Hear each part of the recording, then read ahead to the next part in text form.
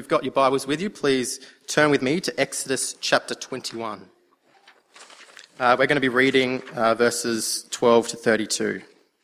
So Exodus chapter 21, starting at verse 12.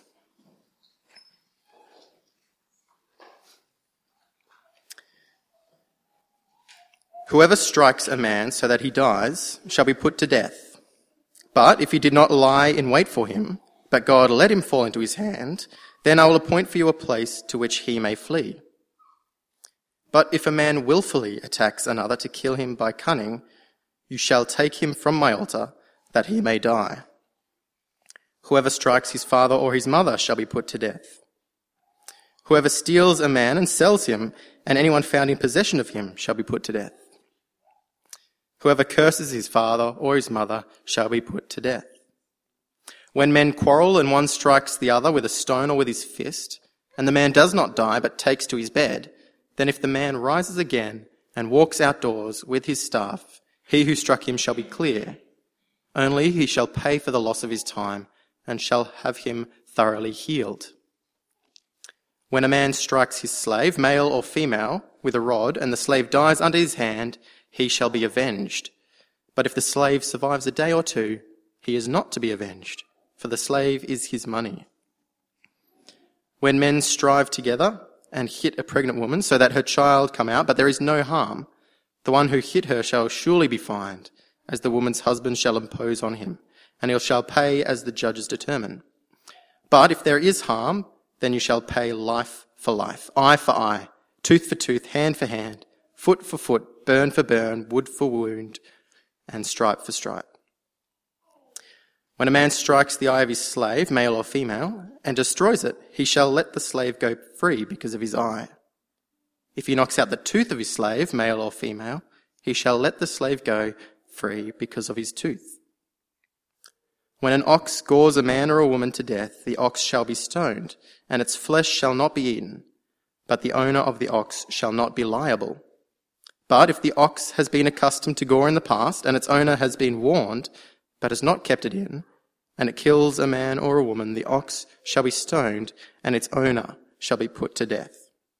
If a ransom is imposed on him, then he shall give for the redemption of his life whatever is imposed on him. If it gores a man's son or daughter, he shall be dealt with according to this same rule. If the ox gores a slave, male or female, the owner shall give to their master 30 shekels of silver, and the ox shall be stoned. It'd be good to keep your Bible open there at Exodus 21.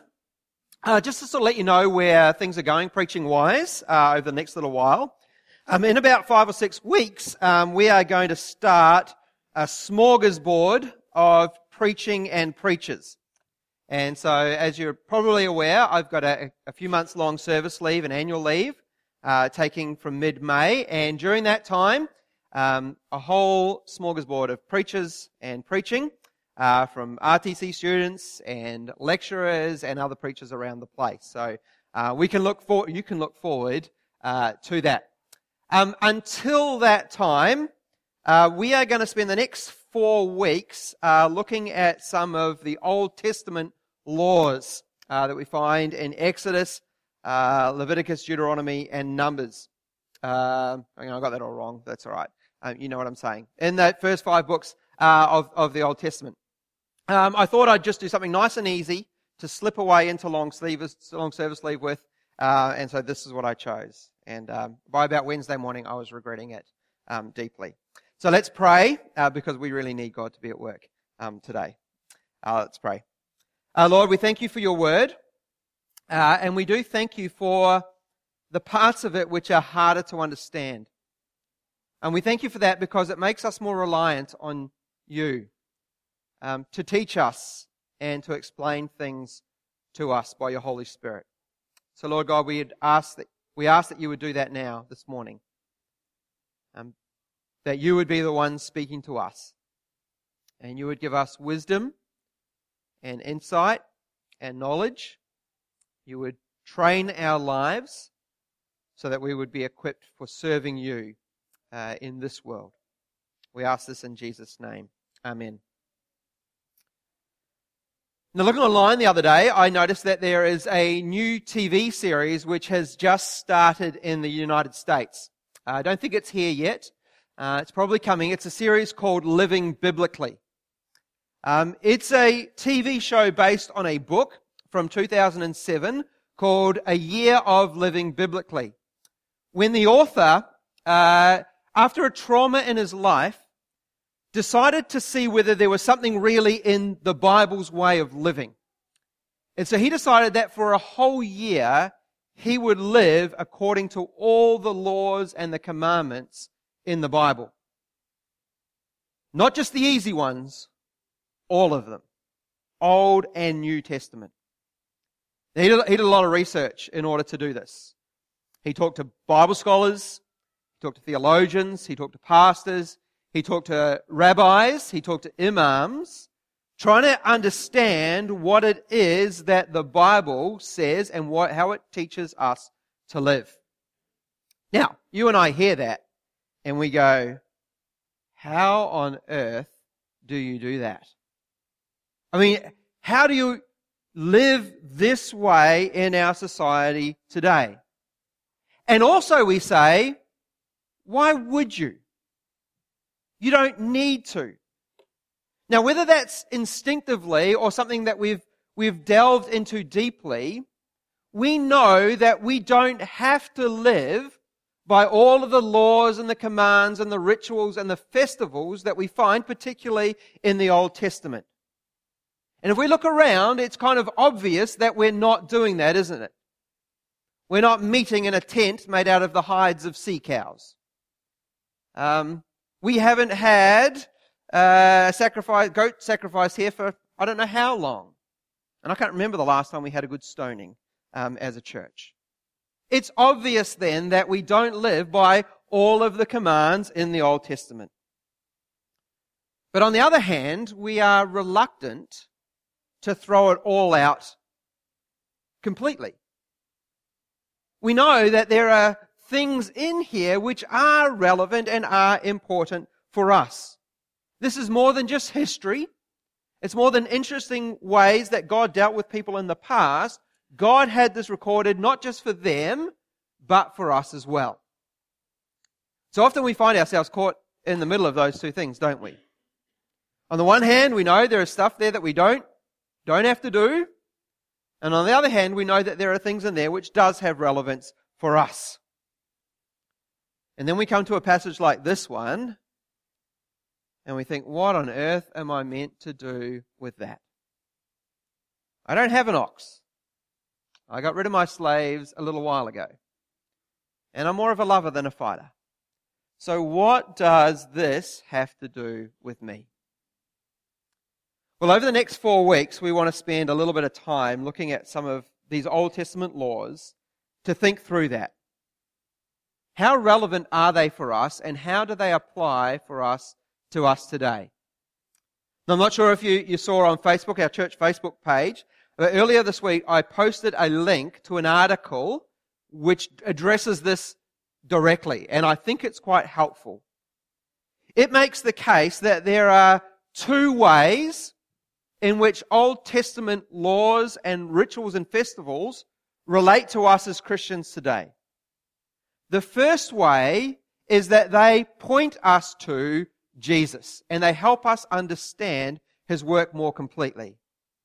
So Hebrews chapter 10, verse 1 says this: "For since the law has but a shadow of the good things to come instead of the true form of these realities." It refers to God's law as a shadow and as Christ as the reality. And so there are some parts of the Old Testament law where we realize that this is really obvious. The Old Testament law is relating to festivals and sacrifices and the tabernacle. They are the shadow of which Jesus is the reality. And so we read them and study them, not so that we can do them, because it helps us understand more completely, more deeply, who Jesus is and what He has done. And at the back end of this series, we're going to have a look at 2 passages or 2 parts of the law which do that very obviously. But there is another way in which this Old Testament law relates to us as well. We realize that God says in 2 Timothy 3:16 that all Scripture is breathed out by God. And when the New Testament talks about all Scripture, it's mostly talking about the Old Testament. It's breathed out by God and is profitable for teaching, rebuking, correcting, and training in righteousness, so that the man of God may be thoroughly equipped for every good work. God's law, written for us, is useful and helpful for us.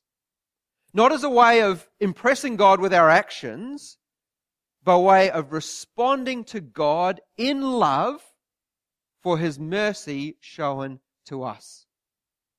Exactly the way that it was given and intended in the first way. By the God who rescues to His redeemed people so that we might respond to Him.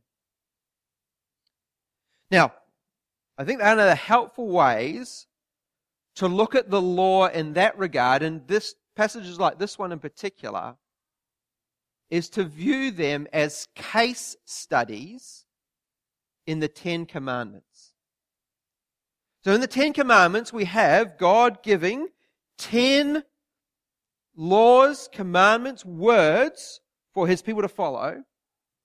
And in the following books of the Bible, which particularly deal with law, we see how God is applying those commandments to Israel in their situation, going through the desert and about to enter into the promised land. And so as we look at them through Christ, through Jesus and the New Testament, to see what Jesus has done with this law, and then we apply it to our situation, 21st century, Australia, living as God's people in a non-Christian society, and how then they might apply to us. And we're going to do that next week, and we're going to do that this week with this passage here in Exodus chapter 21, verses 12 to 32. Now, there are a lot of things that are covered in here. There is slaves, pregnant women, there's ox, there's parenting. And we might wonder, what is all this random collection of stuff doing together? But you've already noticed that as we read through it, there is a common thread that is going through. And that is the thread of killing and injury. And so what we have in verses 12 to 32 is a case study or case studies in the commandment, "You shall not murder." This is God applying that commandment to Israel, about to enter into the promised land, and whole lot of variety of situations that they will find themselves in. Let's start then by going through and seeing the different things that God commands them. And we're starting there in verses 12 to 14, where God states it very obviously in verse 12, "Whoever strikes a man so that he dies shall be put to death." He states the commandment, not murdering, and he states the punishment. But then in the next couple of verses, he also explains that there is the difference between willful murder and accidental killing, which we would call manslaughter. And he makes a difference between the penalties for both. Those who commit manslaughter are not to be put to death, but in the following verses we read that there are consequences even for accidental killing. Then we jump down to verses 15 to 17, where there are commandments relating to the treatment of the vulnerable. Have a look there. First in verse 15 and 17, there is the treatment of parents, but not murder. Verse 15, there's striking parents, and in verse 17, there is cursing parents.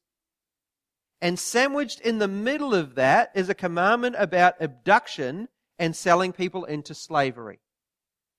Now we might wonder, what on earth are these things doing together?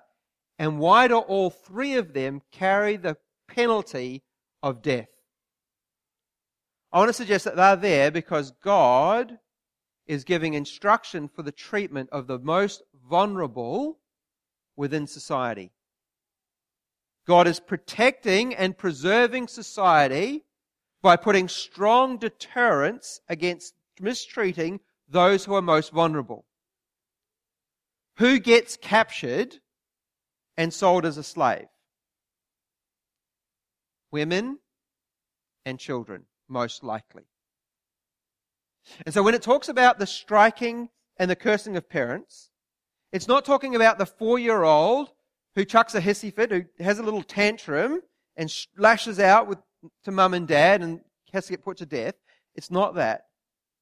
It's about the younger, newer generation pushing aside and squashing down the older generation so that they can take control and they can take power.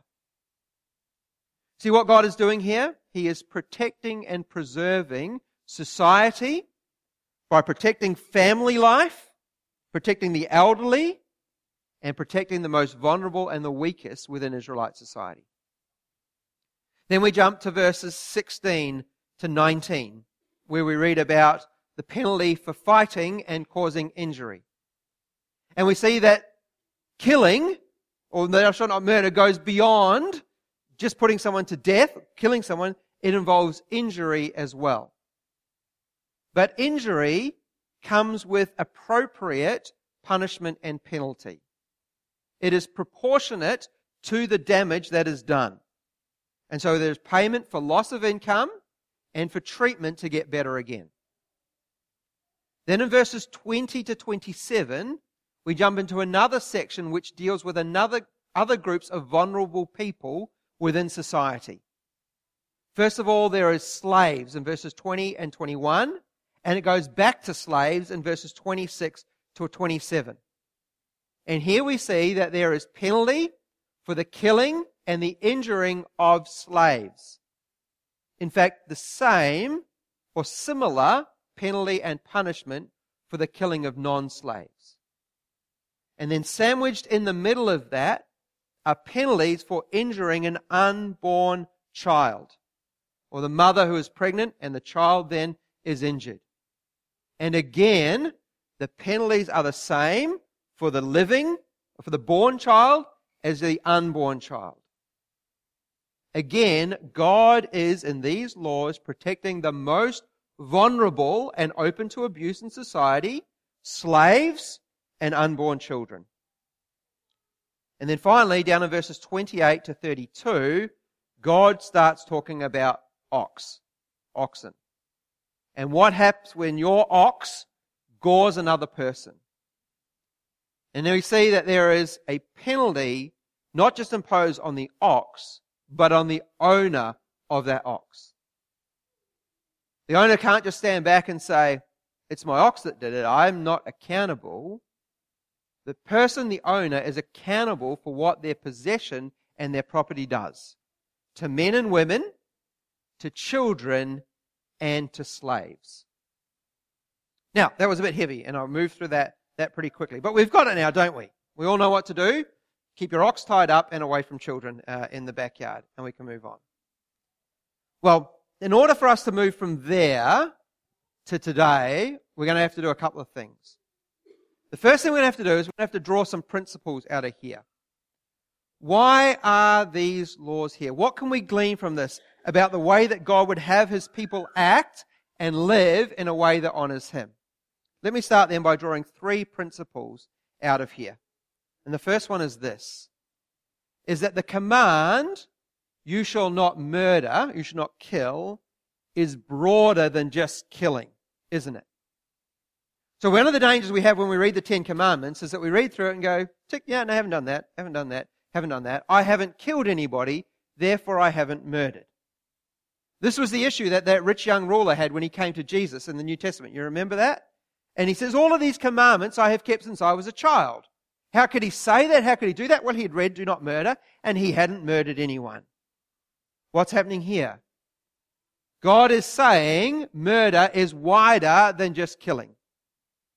It involves injury.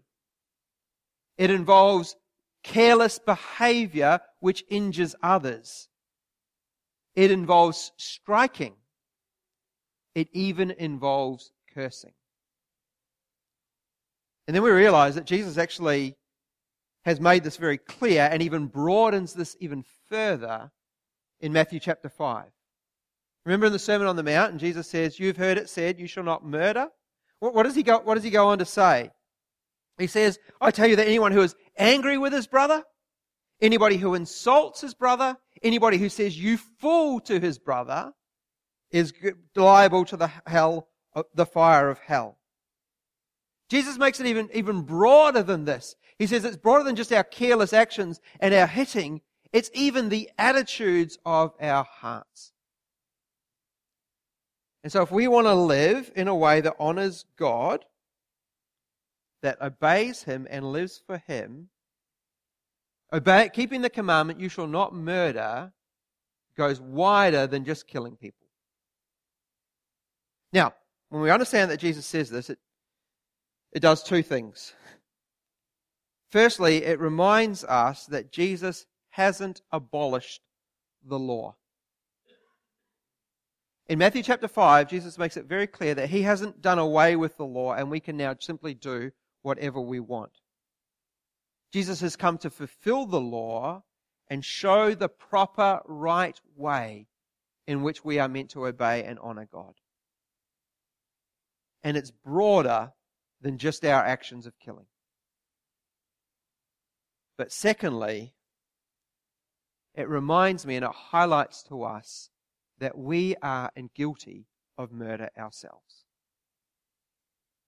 When it's more than just killing, we, by our actions, our carelessness, our injury of others, even our thoughts, are guilty of murder. And so when Jesus suffers and dies for sin, when He pays the penalty for sin on the cross, He doesn't just pay for the big ticket items that I've done. He pays for my sin of murder as well. My carelessness, my hatred, my cursing of others, He's paid for that as well. Second principle that we want to draw out of these commandments in Exodus 21 is that all life is valuable and precious to God and therefore to us. You see, we might rightfully ask the question, why does God care about the way that people treat each other? Why does God care if we go around insulting each other, if we do damage to each other? We're all sinful people anyway, and we can all take a few knocks. Why does God actually care about the way that people are treated? But then we remember that all people are created by God and are created in His image. That gives all people, all life, value and dignity that needs to be respected. And notice the breadth of people that these commandments address. Not just men, but it's highlighted over and over, men and women. It's not just men and women who are free, but it is slaves, both men and women. It's not just slaves and adults, it's children. And it's unborn children as well. All life has value and dignity because it is created by God and in His image. Now, in one sense, we read this and say, well, of course. Of course. I mean, isn't God even better off saying, don't have slaves, than this is how you should treat your slaves? Doesn't that more dignity and more value in doing that? And therefore we have to put this in its context. That God is putting protection in place for a group of people that existed in Israelite society and in some ways even slavery itself could exist to protect people and protect them from further abuse. But we also need to then translate that and understand that in our culture, in our society, there are still people in our world today who live in slavery, and this is not justification for that. We should also seek their freedom and justice for them. And then think about others who are addressed here, such as unborn children, and realize that we're a long way to go in seeking their protection and their safety as well. And that leads on to the third and final principle I want to draw from these commandments. And that is that we must work to protect life. You see, these commandments are not just in the negative. You shall not kill is not just a prohibitive commandment. Don't go out and murder, don't go out and injure somewhere. It is proactive as well that those who serve, love, follow Jesus are to protect life also. We're to be proactive in protecting the lives, particularly of the most vulnerable and the weakest within the community and in the wider society. In the way that we act, in the way that we own our possessions, in the way that we conduct ourselves, we're to be conscious of the way in which our actions and our property impacts and affects the lives of others around about us. All right, in order to draw this to a close, I want to take these principles and then now apply them to 3 areas of life for us. There could be 10, there could be 20. I want to narrow in on 3 areas of life where these commandments can apply to us. And the first one is in the area of physical violence. And I think it's really clear from these commandments that physical violence has no place in the life and in the community that loves and follows Jesus. Now, in some regards, that might be really, really obvious. But in other regards, it needs to be spelled out. Now, there are occasions where physical force is appropriate. If we are protecting a life, our own or somebody else's, yeah, of course, there's a place where physical force is appropriate.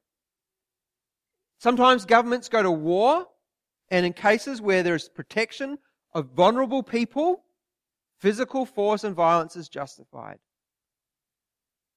But apart from those exceptions, physical violence has no place in the Christian community. And so when we play physical sports, contact sports, we play within the rules of that sport. And we play hard and we play physically, but we play fair. And we step back from the retaliatory jabs and niggles and the things that are outside the accepted rules of the game. And we don't engage in that part of it. It means, kids here, boys and girls, when mum and dad say, don't hit your brother or your sister, don't retaliate, they say that because God wants us to live in a way that doesn't cause injury to other people. He wants us to recognize that other people are created by God and are in His image, and to hurt them, to hit them, is to dishonor the God who created them. It means there's no place in our lives for a brawl, for taking a problem outside and solving it that way. If we have anger and frustration, we need to find other healthy ways of dealing with that, other than physical violence. Secondly, we need to be careful and mindful of our actions and our property, that they do not endanger the lives of other people. Now, most of us here will admit that speed limits are a good thing, don't they? And most of us here are motivated to keep the speed limit by good causes most of the time. But sometimes, when we're running late, the person in front of us is just driving really, really slow, we like to think that we can bend that a little bit because it suits us a bit better. This is saying we don't just obey the speed limit because it's the law of the land or we might get a fine. We obey speed limits because we are conscious that our actions and our property don't endanger the lives of others. Same going with drink driving. It's not just the worry that there might be the cop around the corner who's going to breathalyze us. It's because it's dangerous and it endangers the lives of other people. It's why we don't text and drive. Not because we might have a praying into a fence and it's going to cost us, but because in doing that we are endangering the lives of other people. We need to be careful about our property, our cars. We don't drive around with bald tires. Not just because we might get injured by it, but because we are mindful of what our car then, the damage it might do to somebody else. We make sure we are driving vehicles that are in good repair and are not likely to cause an accident which is going to damage another person. When we have somebody over to our house, we make sure that our house is in good repair. And there's not something around there that's going to accidentally electrocute a child or cause damage or something like that. Because we are conscious about not causing injury to other people who are created in the image of God. It means that if we're the boss of a business, or there are people who are responsible to us in a business situation, on a work site, we are conscious that we don't put them in danger in the things that we ask them to do. Because we are being proactive in protecting life and valuing it, created in the image of God. And thirdly and finally, we are, as followers of Jesus, to be champions of the cause of the weak and the vulnerable in society. We are to be on the front line of standing up, protecting the physical and emotional well-being of those who are most vulnerable amongst us. Now, there are a lot of things about the Me Too movement that we might be uncomfortable with or we might like. But there are parts of the Me Too movement that we should be thankful for and that we should applaud.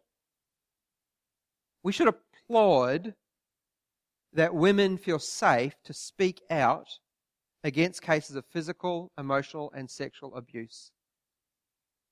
It should be safe for women to put their hand up and say, "That's been me."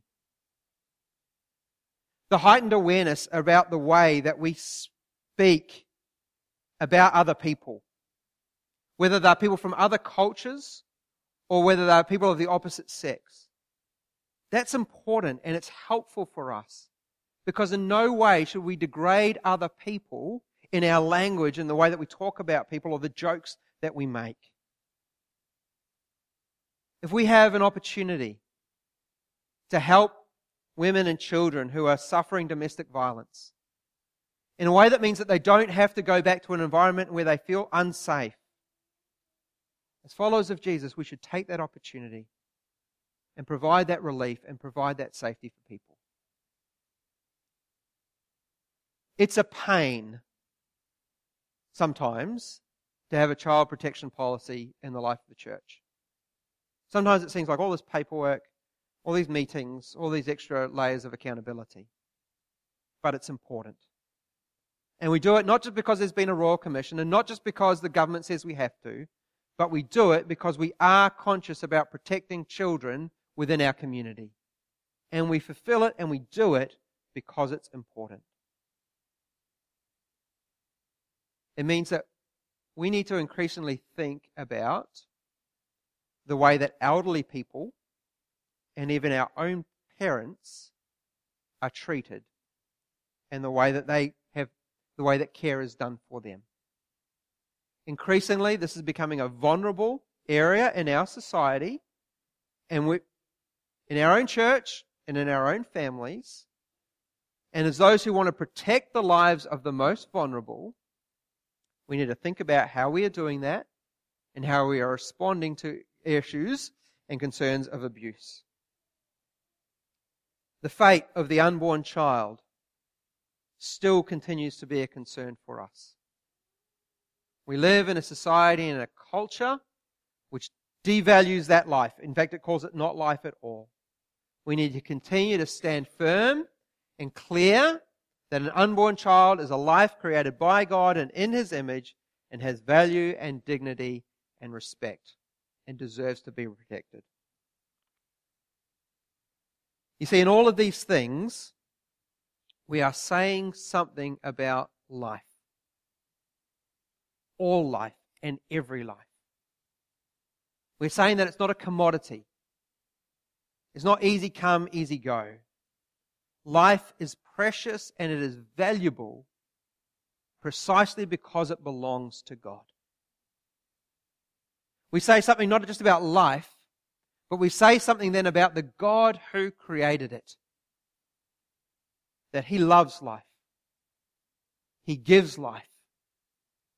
He's restoring life through His Son Jesus. We're saying something about the new kingdom that God is bringing on earth. A restored kingdom where life is valuable and it's protected and it's cared for because it's not our own, because it belongs to the God who gave it to us. Let's pray together, shall we?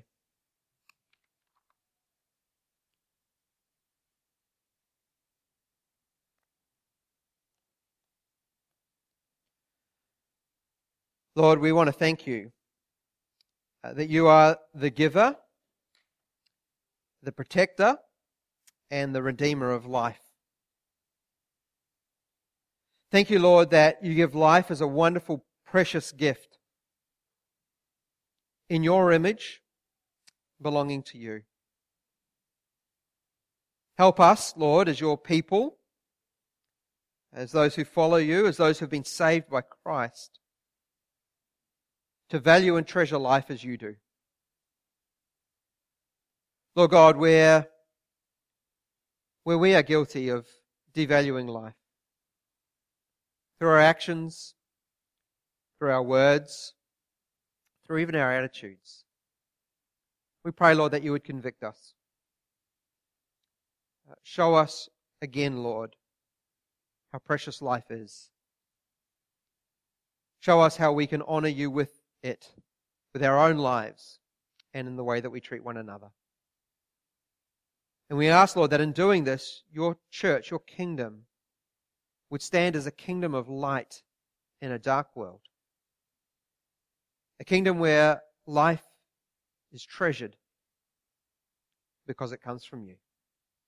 We ask this in Jesus' name. Amen.